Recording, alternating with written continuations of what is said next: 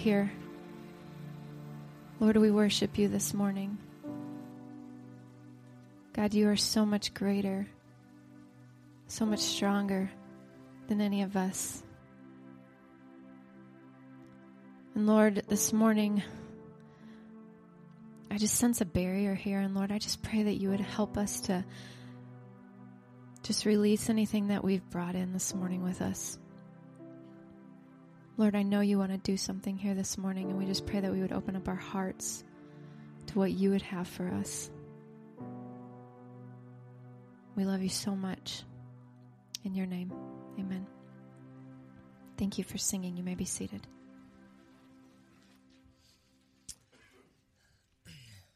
Well, good morning, guys. Welcome to Northridge. Thanks for braving the cold, like actually leaving the house. I know that is a struggle when it is this cold. So I don't normally start this way, but today is just a little different. Because today I recognize, and Laura even kind of prayed about it, but as I was going, every Saturday night, I kind of pray through and I go through things and I kind of run through the message and I'm thinking about the next day and what God wants to do and what God is saying to me and all that kind of stuff. And I'll just tell you, today's message is, it's a harder one and it's an intense one. And it's one that a lot of people don't want to hear. And to be honest, last night as I was working on the message and praying, there was just some battle going on, just in me, and I could feel it, like that we're going to hit, kind of what Laura already prayed, that we're going to hit some barriers today. And so I just want you to be prepared, because I believe that God wants to talk to you today. I think he wants to talk to you every day. But I believe that today you're going to hear something that you've probably heard before, but maybe in a different way, or maybe you've never heard it before. But we're going to get into this. And so before I do that, I do want to say, for those of you who are here and here for the first time, I don't normally scare you at the beginning, all right? So I apologize for that. But it's one of those things where we do live real. We are real. We believe that God is real, we believe that Jesus is real, and we believe that the most important thing is to live with Jesus at the center of our life. That we do not live for Jesus on Sunday for an hour or two, but that we live every single minute of every single day for Christ. And so if you're here for the very first time and you don't know what we're about, and if you're not sure about living for Jesus every day, well, that's what we're about. And we want you to know that this is a safe place. And if you're not sure if you're about that, that's okay. We really want you to know that this is a safe place for you to examine that and to really wrestle with that and to ask us questions about that. What does it mean for you guys to do this? And that's okay. We want you to know this is a safe place for you to do that. But we are in a series. We started this series last week called Focus, okay? And really what this is all about, it's just 3 weeks, so we're right in the middle of this. We started last week, today, and then we'll finish it up next week. But we're talking about what we as a church, what we as Northridge Church, the people of Northridge, what are we focused on? What drives our church? What are we about? What consumes us? What's the most important stuff to us? And so last week we talked about one of the most important things in our church and what we're about, and that's what is called the 167. I'm not going to get into the 167 again. I did a whole sermon on it last week. If you missed last week, I would encourage you, we don't usually do this, but I would encourage you, go to our website, check it out. Listen. Hear what the 167 is, because it's one of those things, one of many, one of those things that drives our church. We long for it. We live for it. We're passionate about it. And if you're not sure what the 167 is because you've never heard of that and never heard us talk about that, although we talk about it all the time, I would encourage you, go to our website, check out the message, listen to what that is all about. And that you'll hear our heartbeat. But today I want to go a little bit deeper than the 167, actually a lot deeper. Today we're going to talk about what's so important that literally it's the reason we do everything we do. It's the reason we're here. It's the reason we have the 167. It's the reason we sing the songs that we do. It's the reason that we talk the way that we do. It's the reason that we do everything that we do. It's the reason behind all that. So to get started, I don't know how we all grew up different ways, different traditions, different backgrounds, different things, all kind of stuff, different families. But you probably, I don't know if you remember as a kid, you remember the songs that you learned as a kid and those songs that you remember from long ago, like you don't even remember a time that you didn't know that song? Well, I want to bring up one of those songs. I have a question. I'm just curious here this morning. How many of you have heard of or know the song about Zacchaeus? How many of you grew up and learned that song? Raise your hand. Anybody? Just a few. Okay, there's a few of you. That's more than I thought, to be honest. I'm a weird one. I know that. And so I know this song. But for those of you who don't know the Zacchaeus song, the song about Zacchaeus, which is a guy in the Bible, I want to sing you the song. I don't normally sing either. Like, this is a Sunday of firsts, isn't it? Like, you know this is all going down today, right? Because we are doing all kinds of firsts. But I want to just sing you this song, and this is basically how it goes. It goes like this. Zacchaeus was a wee little man, and a wee little man was he. He climbed up in a sycamore tree, for the Lord he wanted to see. And as the Savior passed that way, he looked up in the tree, and he said, Zacchaeus, you come down, for I'm going to your house today, for I'm going to your house today. Now that song I learned as a kid, right? I cannot remember a time in my life when I didn't know that song. Like, I can sing that from memory. It's there. It's ingrained. I could probably be asleep and sing that thing. All right?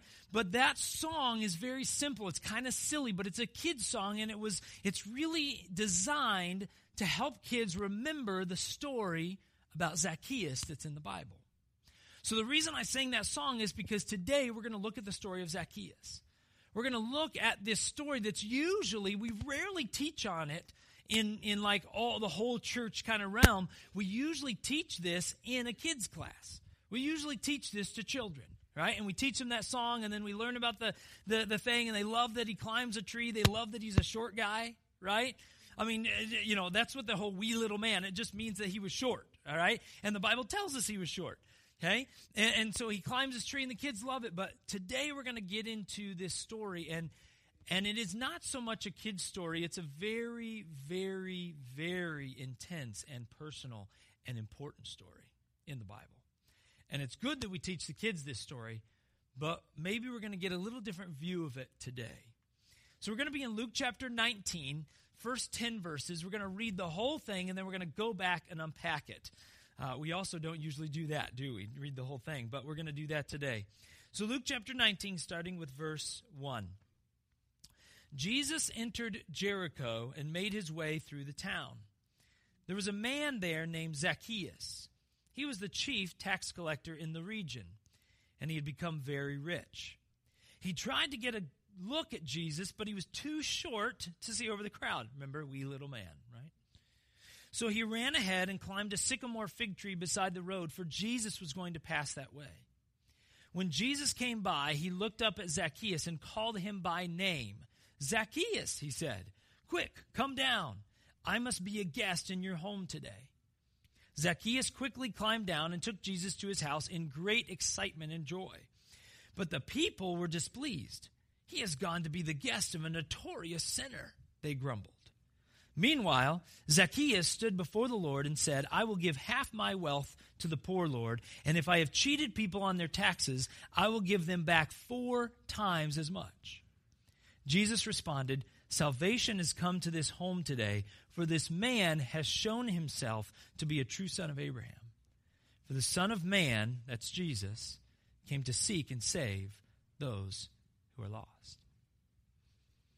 So that's the story of Zacchaeus. That's the song that we just sang. So it's an interesting story, right? But I want you to, if you think about this story, I want you to notice that there are really 2 groups of people that are represented in the story of Zacchaeus. 2 groups of people that are represented. The first group of people is represented by Zacchaeus. They are the people in this world who are longing and desiring and wanting to go after Jesus. They want a relationship with God. And they realize that Jesus is the way to do that. And so like Zacchaeus, they have this intense desire to be in front of Jesus, to learn from him, to be face to face with him, to have a relationship with him. And so Zacchaeus kind of epitomizes that. In fact, we know that he has this desire and he has this thing, but this is what he epitomizes. So verses 3-4, listen to what it says again. He, Zacchaeus, tried to get a look at Jesus, but he was too short to see over the crowd. So he ran ahead and climbed a sycamore fig tree beside the road, for Jesus was going to pass that way. So these two verses tell us a couple of things very important about this group of people that this passage is talking about. Okay? First, it tells us that Zacchaeus and those who are really wanting a relationship with God, that they have a desire to do it. You have to start with an openness. You have to just start with a desire to want to be in relationship with God, right? It doesn't work to maybe believe in him or not believe in him. It doesn't work to say, I want that, but I don't really want to live differently. It's an intense desire. And Zacchaeus, he didn't even know what it was going to do to him, right? In fact, he didn't even know that Jesus knew his name. I'm sure that freaked him out, right? Jesus walks up and he's like in this tree, and Jesus looks up and he's like, man, Jesus saw me, right? And then he looks up and he says, Zacchaeus, right? Zacchaeus? Oh, no, it wasn't like a guess. It was Zacchaeus. Get out of the tree. I'm coming over to your house. I hope you cleaned. I hope you vacuumed, right? And by the way, Jesus is sometimes that way. He's going to just invite in, right? And we have an option, but Jesus is there. And so Zacchaeus, I'm sure, is freaked out. But then he realizes Jesus is coming over to my house. But he has this desire. And how do we see that desire? We see that desire because this is a full-grown man. Yeah, he's short, but he's still an adult. And he's well known in the community. And think about this. He climbs a tree in front of everybody just so he can see Jesus. He is willing to be embarrassed. Completely embarrassed. How many of you would climb a tree just to see somebody in a parade in front of all your friends and everybody you know in Waunakee? How many would you be willing to do that? Not many of us, I would guess. Zacchaeus throws himself into a tree just so that he can get a look at Jesus. His desire was intense, wasn't it? Okay, and we have this tree. This is actually a sycamore fig tree. Okay, so it gives you an idea of the kind of tree that he climbed. And what's more, this is a sycamore fig tree in Jericho. This is now, of course, in order to make money on tourism, they say that this is the tree he climbed. All right, okay. Who knows? I don't know. Whatever. If you want to pay and go see it, that's awesome, right? But this is a sycamore fig tree, and it is in the city of Jericho. It's in the town of Jericho. Okay? So this gives you an idea of the kind of tree that Zacchaeus was climbing. All right? So he climbs up in this tree, and he has this desire. But it shows us something else. When we have the desire to have a relationship with God through Jesus, when we have that intensity, that want to do that, it also is going to require something else. What is it going to require? It's going to require us to take some kind of action. It's going to require us to do something, isn't it? Right? Something that probably we haven't done before. All right? Something that we haven't done before, something that we haven't maybe thought about before, like, well, maybe climbing a tree. Maybe it's not a sycamore tree, maybe it's not. Or maybe it's being willing to be open to something that we've never been open to before. But Zacchaeus represents that first group of people, the ones who have given their life to Christ or who are open to that. Okay? So that's the first thing. Now there's a second group that's represented. Did you guys notice them? You notice there was a second group. It wasn't just Zacchaeus and Jesus, right? There was a second group that was represented in this story. And this group of people, this would be the people who, they're not sure if they want anything to do with Jesus. They're not sure if they even like Jesus. They're not even sure if Jesus is really real. Like, they see him, right? They're in Jericho. They watch him walking through. But they're not really sure that who he says he is really who he is. And maybe some of them are followers of Christ, but they're not sure that they like the Jesus that they thought they knew. Okay? Because what happens, how the events kind of go down, they're not really excited about it. Did you notice that? Let me read it. Go back to verses 6 and 7. Remember, Jesus calls Zacchaeus down. Okay? He calls him down. And this is what happens. Zacchaeus quickly climbed down and took Jesus to his house in great excitement and joy. Notice there was great excitement and joy. But the people were displeased. He has gone to be the guest of a notorious sinner, they grumbled. Notice that this group of people, some of them probably wanted nothing to do with Jesus. And so they're going to use this as an opportunity and say, you're following that guy? Right? You're following that guy? And there are some that maybe they were following Jesus or they were thinking about following Christ. Maybe they wanted a relationship with Jesus, but then they realized that they really didn't have a belief in somebody that they thought. Jesus is going to be the guest of a sinner, of a tax collector, right? Of a thief. And so that's what he's talking about. I'm going to switch mics. We'll work on that later. We good? Stand up comedy. So a guy walks into a bar one day. No, it's not the route we want to go. Welcome to Northridge. Woo! But this group of people, they maybe wanted nothing to do with Jesus. Okay, we might consider them to be atheists. Okay, maybe they're more like agnostics. Maybe they're thinking about God, but they're not sure. Maybe God was relevant at one time, but he left. He just took off. He's over by Saturn somewhere or something. That's what some people think, literally. Maybe this group of people, they believe in Jesus or they wanted to follow Jesus, but they're not sure. And maybe there's some in this group of people that they are following Christ or they had kind of thought that they wanted a relationship with God, but then they see Jesus go to Zacchaeus' house, this guy that steals from people. He's a thief. He's rich and he's powerful and he's wealthy and he's all these things and nobody likes him.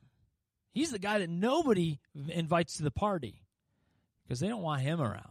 He's the one that collects our taxes. We want nothing to do with Zacchaeus. And so, therefore, since Jesus is going to his house, he's going to spend time with that guy? I want nothing to do with that, Jesus. That's basically what they're saying. He's going to the house of that sinner, and they're grumbling. They're gossiping about Jesus and Zacchaeus. Now, what does this tell us about these things? We have these two groups, right? We have Zacchaeus on one side, and we have this group of people on the other. We have this intense desire to want a relationship with God, the God of the universe, through Jesus, through his Son. And then we have another group over here who really isn't sure or wants nothing to do with it. And they're disgusted by the fact that God would save and give salvation to people like Zacchaeus. Because Zacchaeus is an evil guy. He's a mess. And so we have these two groups, and notice the contrast. We have Zacchaeus, it says, he was excited and filled with joy to take Jesus to his house. And what are the other people doing? They're grumbling. Now, what's the difference? What's the focus here? The focus is very simple. Zacchaeus is focused on Jesus. Wouldn't we say that that's probably true, that we would agree with that? That Zacchaeus is focused on Jesus, and he wants to know more about Jesus. He wants to be with Jesus. He's focused on Jesus. These people, if they were focused on Jesus, they wouldn't worry about whose house he was at. But they weren't focused on Jesus. They were focused on what? They're focused on themselves. They were focused on what they wanted, how they wanted life to be, what they were doing. I need to do this. I've got to do that. This is what I want, and this is what I want me to be, and this is what I want Jesus to be. You know, there's a lot of people that have created God in their image rather than realizing that God created us in his image. And so we have these two groups of people. And Zacchaeus shows us what we need to do, doesn't he? He shows us what we need to do. I'm not telling you need to leave here, after lunch and go climb trees, all right? I mean, if you want to, that's awesome, right? I'm all for it. I love to do that, although the weather could be better for that, right?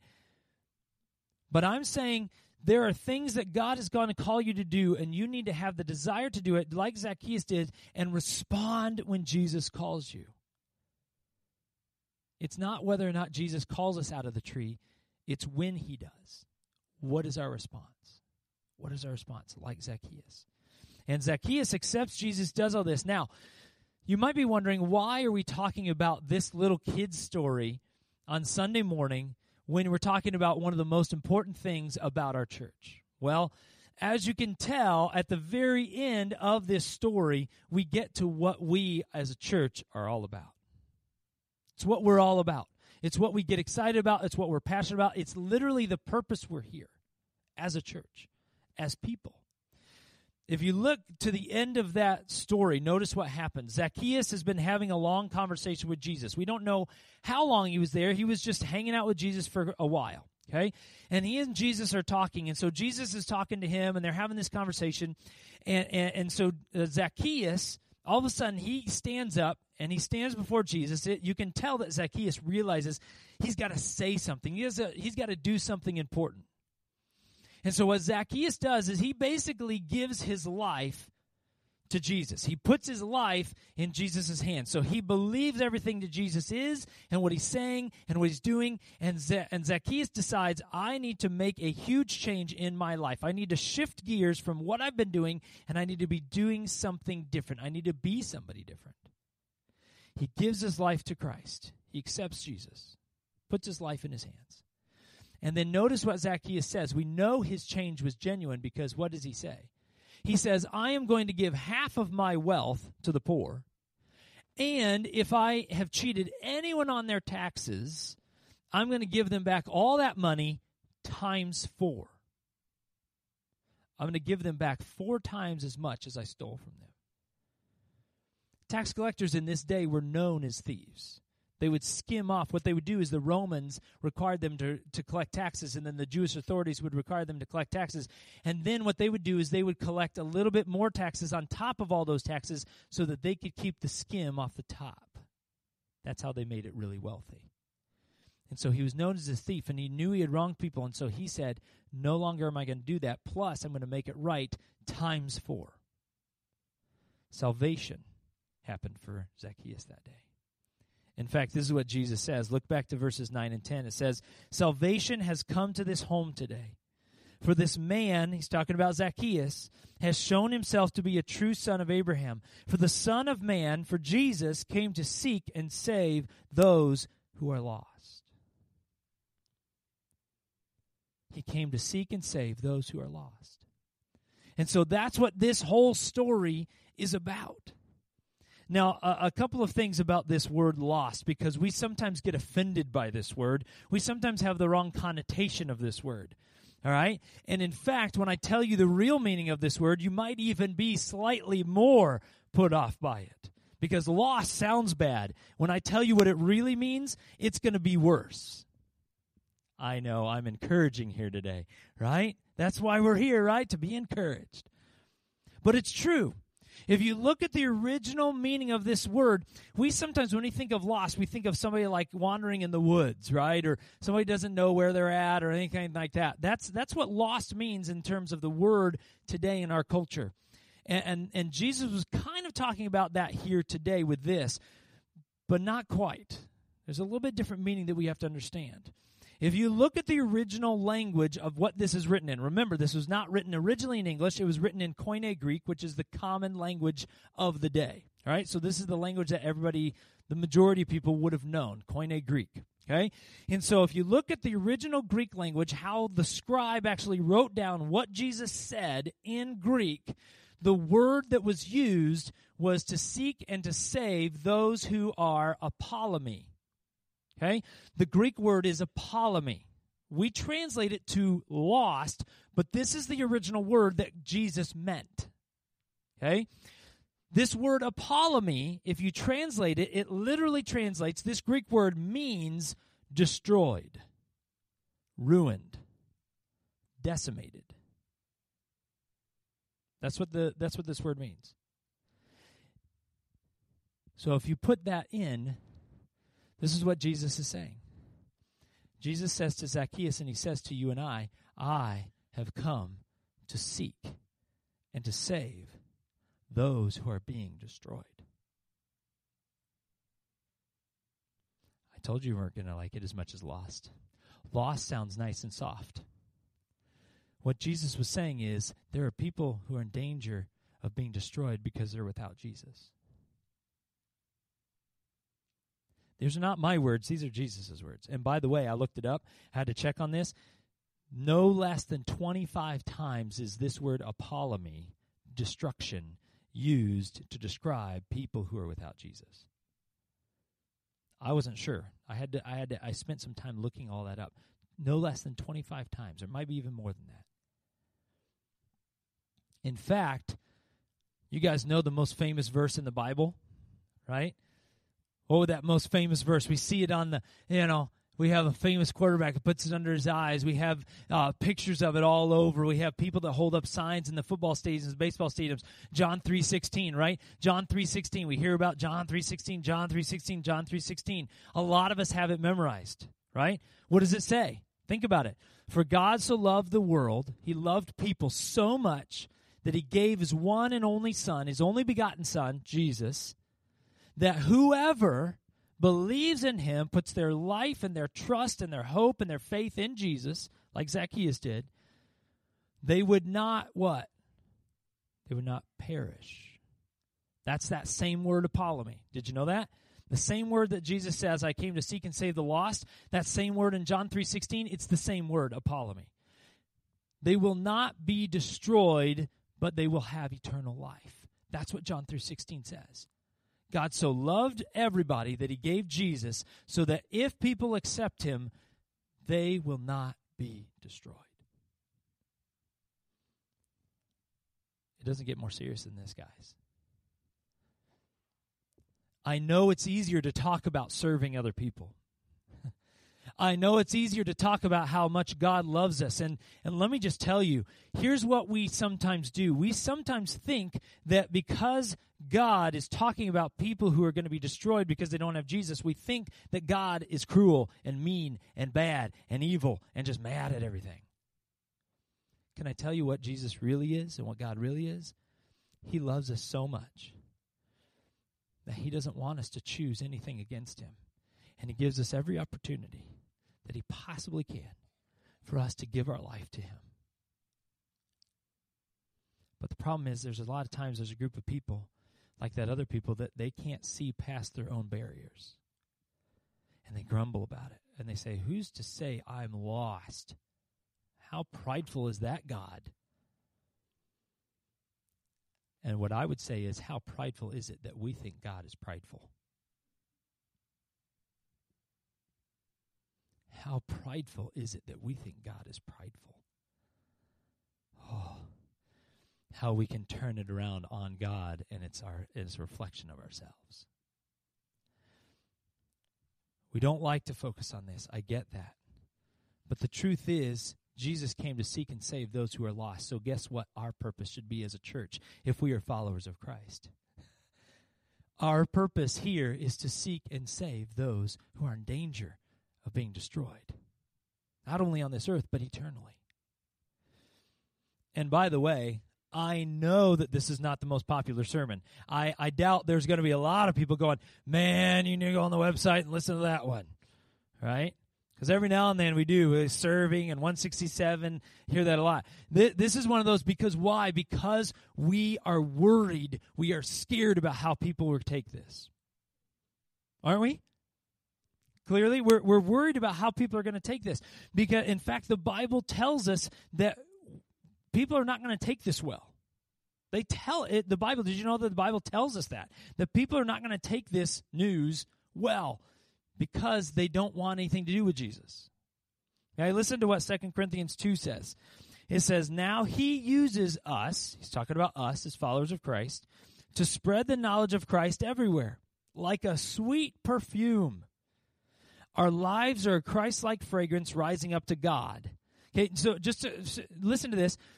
If we live for Christ, it's like an aroma to God. God is pleased and honored by it. When we don't, it's kind of like a stink.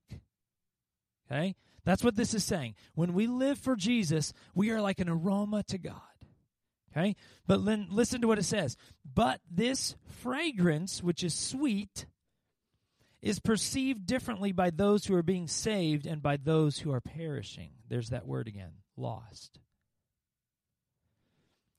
So what this is saying is, and I know it's not going to be exciting, like, yes, that's going to make me go out and run, and like this afternoon I'm talking to everybody, right? But what this is literally saying is, for those of us who have Christ, this aroma is sweet to God, and we kind of recognize it that way. But what this is saying is, those who want nothing to do with God, want nothing to do with Jesus, they might be a little offended by this. They might be turned off. It might stink to them. All right? It's kind of like when you go through and you smell those candles along the. Have you ever done that? Open up the tops and smell those candles every now and then. I don't do it often. Okay, it's not my mode, but whatever. Sometimes Laura's shopping and I have to find stuff to do.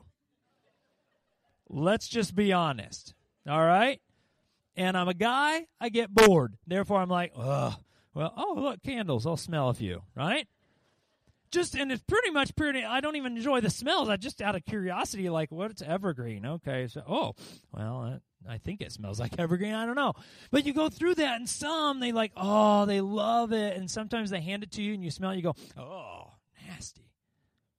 Right? Because we have different aromas that smell good to us. Well, with us, if we have Christ in our life, we're a sweet aroma to God. But a lot of people who don't have Christ, it's going to smell awful. Because they want nothing to do with him. It's a pride thing. It's a selfish thing. We must understand, though, that God does not want to destroy anybody. He doesn't want to destroy anybody. His desire is that nobody ever gets destroyed. He knows that some will choose that, and it breaks his heart, but he doesn't want anybody to. Listen to what it says in 2 Peter 3. It says, you must not forget this one thing, dear friends. He's writing to followers of Christ, to Christians. A day is like 1,000 years to the Lord, and 1,000 years is like a day. The Lord isn't really being slow about his promise, as some people think. Just think about this. A lot of people wonder why this world keeps getting worse and there's so many more problems, all that kind of stuff. It's not because God is just kind of holding back and not fulfilling any of his promises. You know what he's waiting for? He is as patient as he can be so that as many people as possible will come to Jesus and be saved. That's what he's waiting for. He's patient. He wants people to find salvation. He longs for it more than anything. The Lord isn't really being slow about his promises, some people think. No, he is being patient for your sake. He does not want anyone to be destroyed. There's that word again, lost. Apollomy, but wants everyone to repent. But the day of the Lord will come as unexpectedly as a thief. That means nobody's going to know when that happens. Then the heavens will pass away with a terrible noise, and the very elements themselves will disappear in fire, and the earth and everything on it will be found to deserve judgment.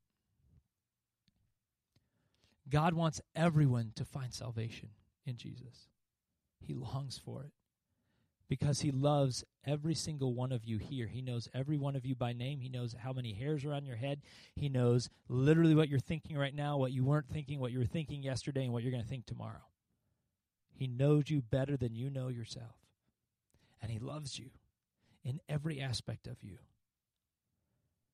But he knows that the only way to find salvation is to give up our ways, our sin, and surrender to Jesus. Our focus here at Northridge, more than anything else, is to see people move from this group over here who want nothing to do with Jesus or living contrary to Jesus. We want to see as many people move from this group to this group. Or at the minimum, start moving that way. We want as many people as possible to do that. And many of you sitting in here have done that over the last couple of years at Northridge. And we celebrate you.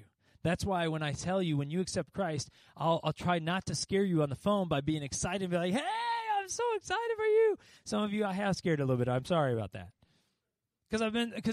Because my heart leaps, because I know that when we move somebody who is not with Christ to with Christ, they literally have moved from death to life. They've literally moved from lost to found. They've moved from despair to hope.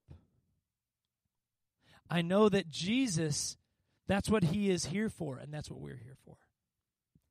So, two things. What you might ask, what does that mean for me? What does that mean for us? What does that mean for us as a church? Well, it's a good question. I think it's a great question. First, the obvious one, I hope, would be this. Have you given your life to Jesus? I'm not asking if you're acting like it. I'm not asking if you thought about it a few times. I'm not asking anything else. I'm simply asking, have you given your life, have you put it in Jesus' hands?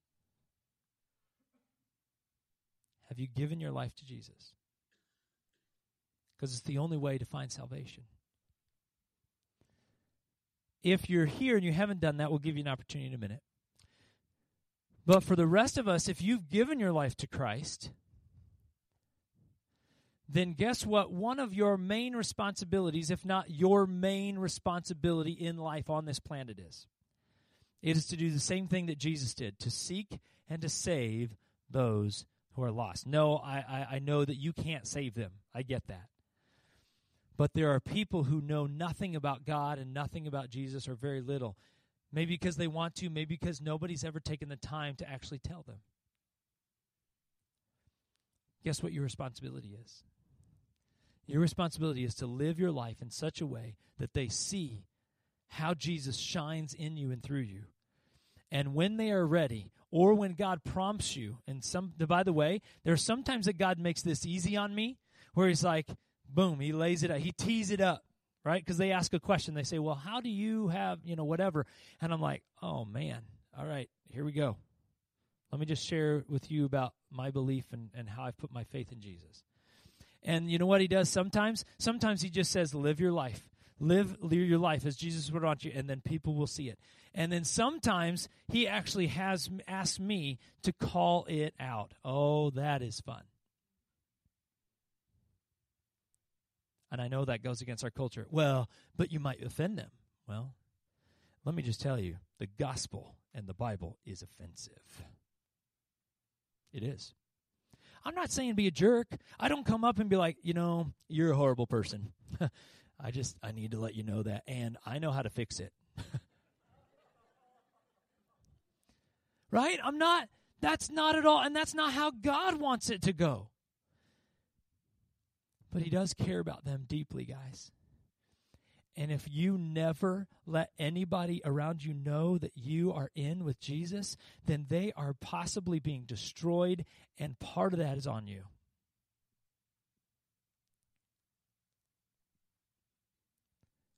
Part of that's on you.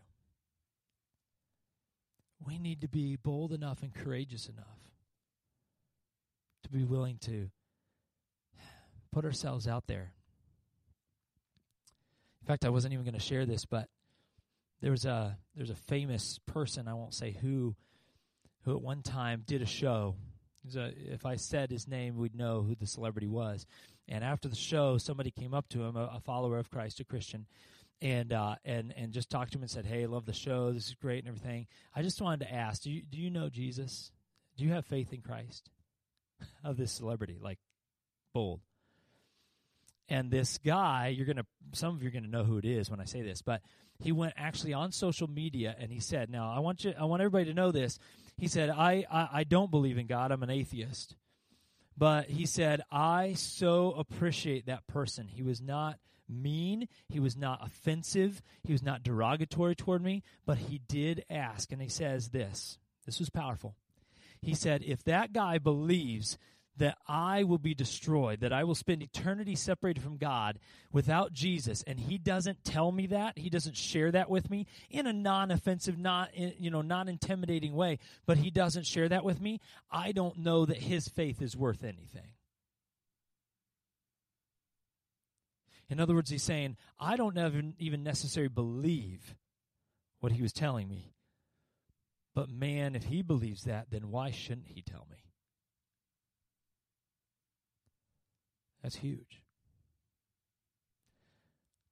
We need to make sure of two things. One, that we have given our life to Jesus, that we have salvation in Christ.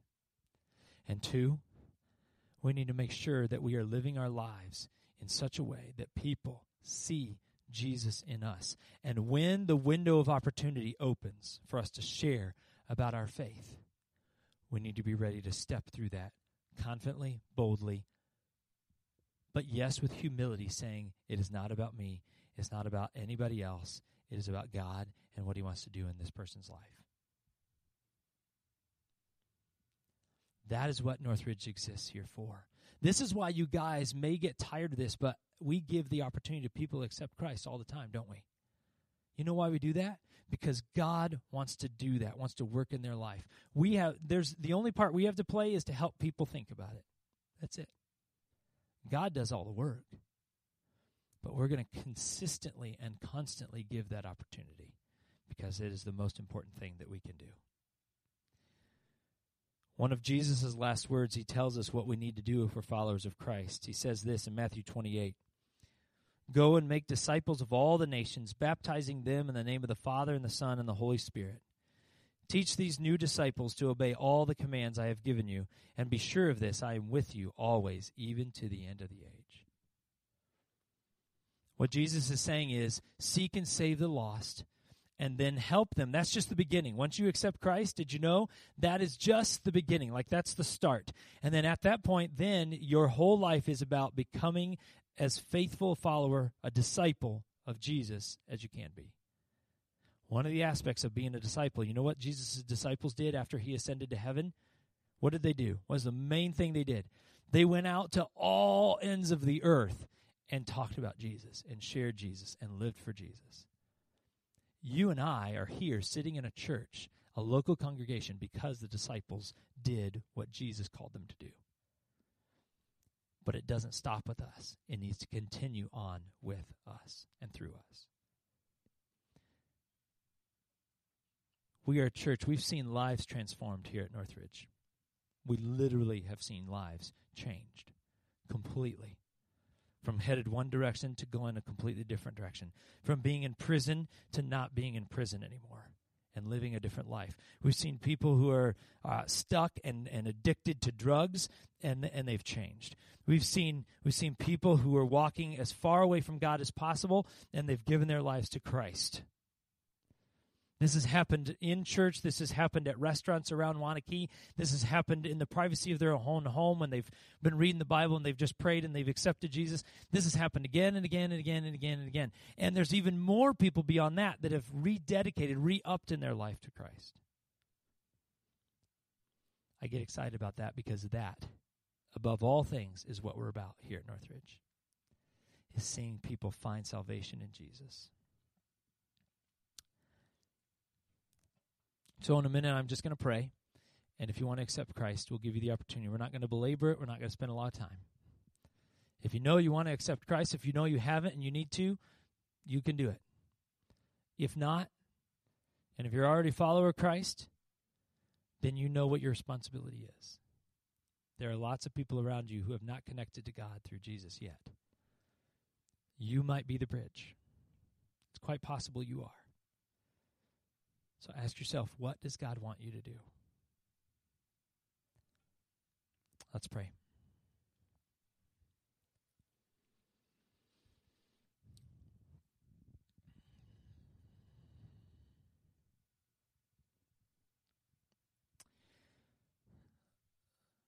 Lord Jesus, I pray for anybody in here who has never accepted Christ.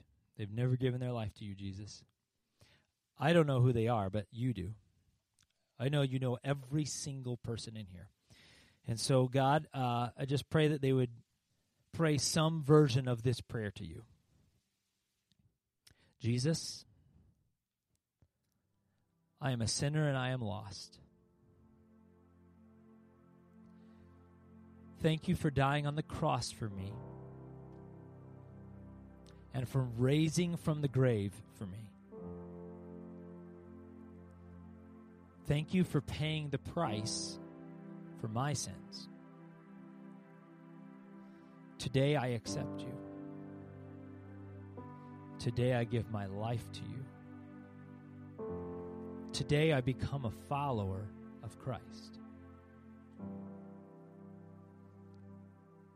Today my life is transformed. Thank you for loving me, Jesus, for saving me, and helping me to move from lost to found.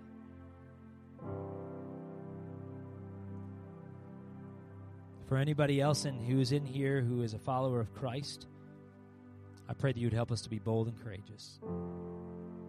Help us not to hold back in sharing your love, because I know you love people dearly, desperately you love them. Help us to live that out. And for anybody in here who's just still not sure, they're scared, maybe they don't think they need anything from you, I pray that you would convict them and just move on their hearts. Help them to realize how much you love them. You love them so much, more than they could know.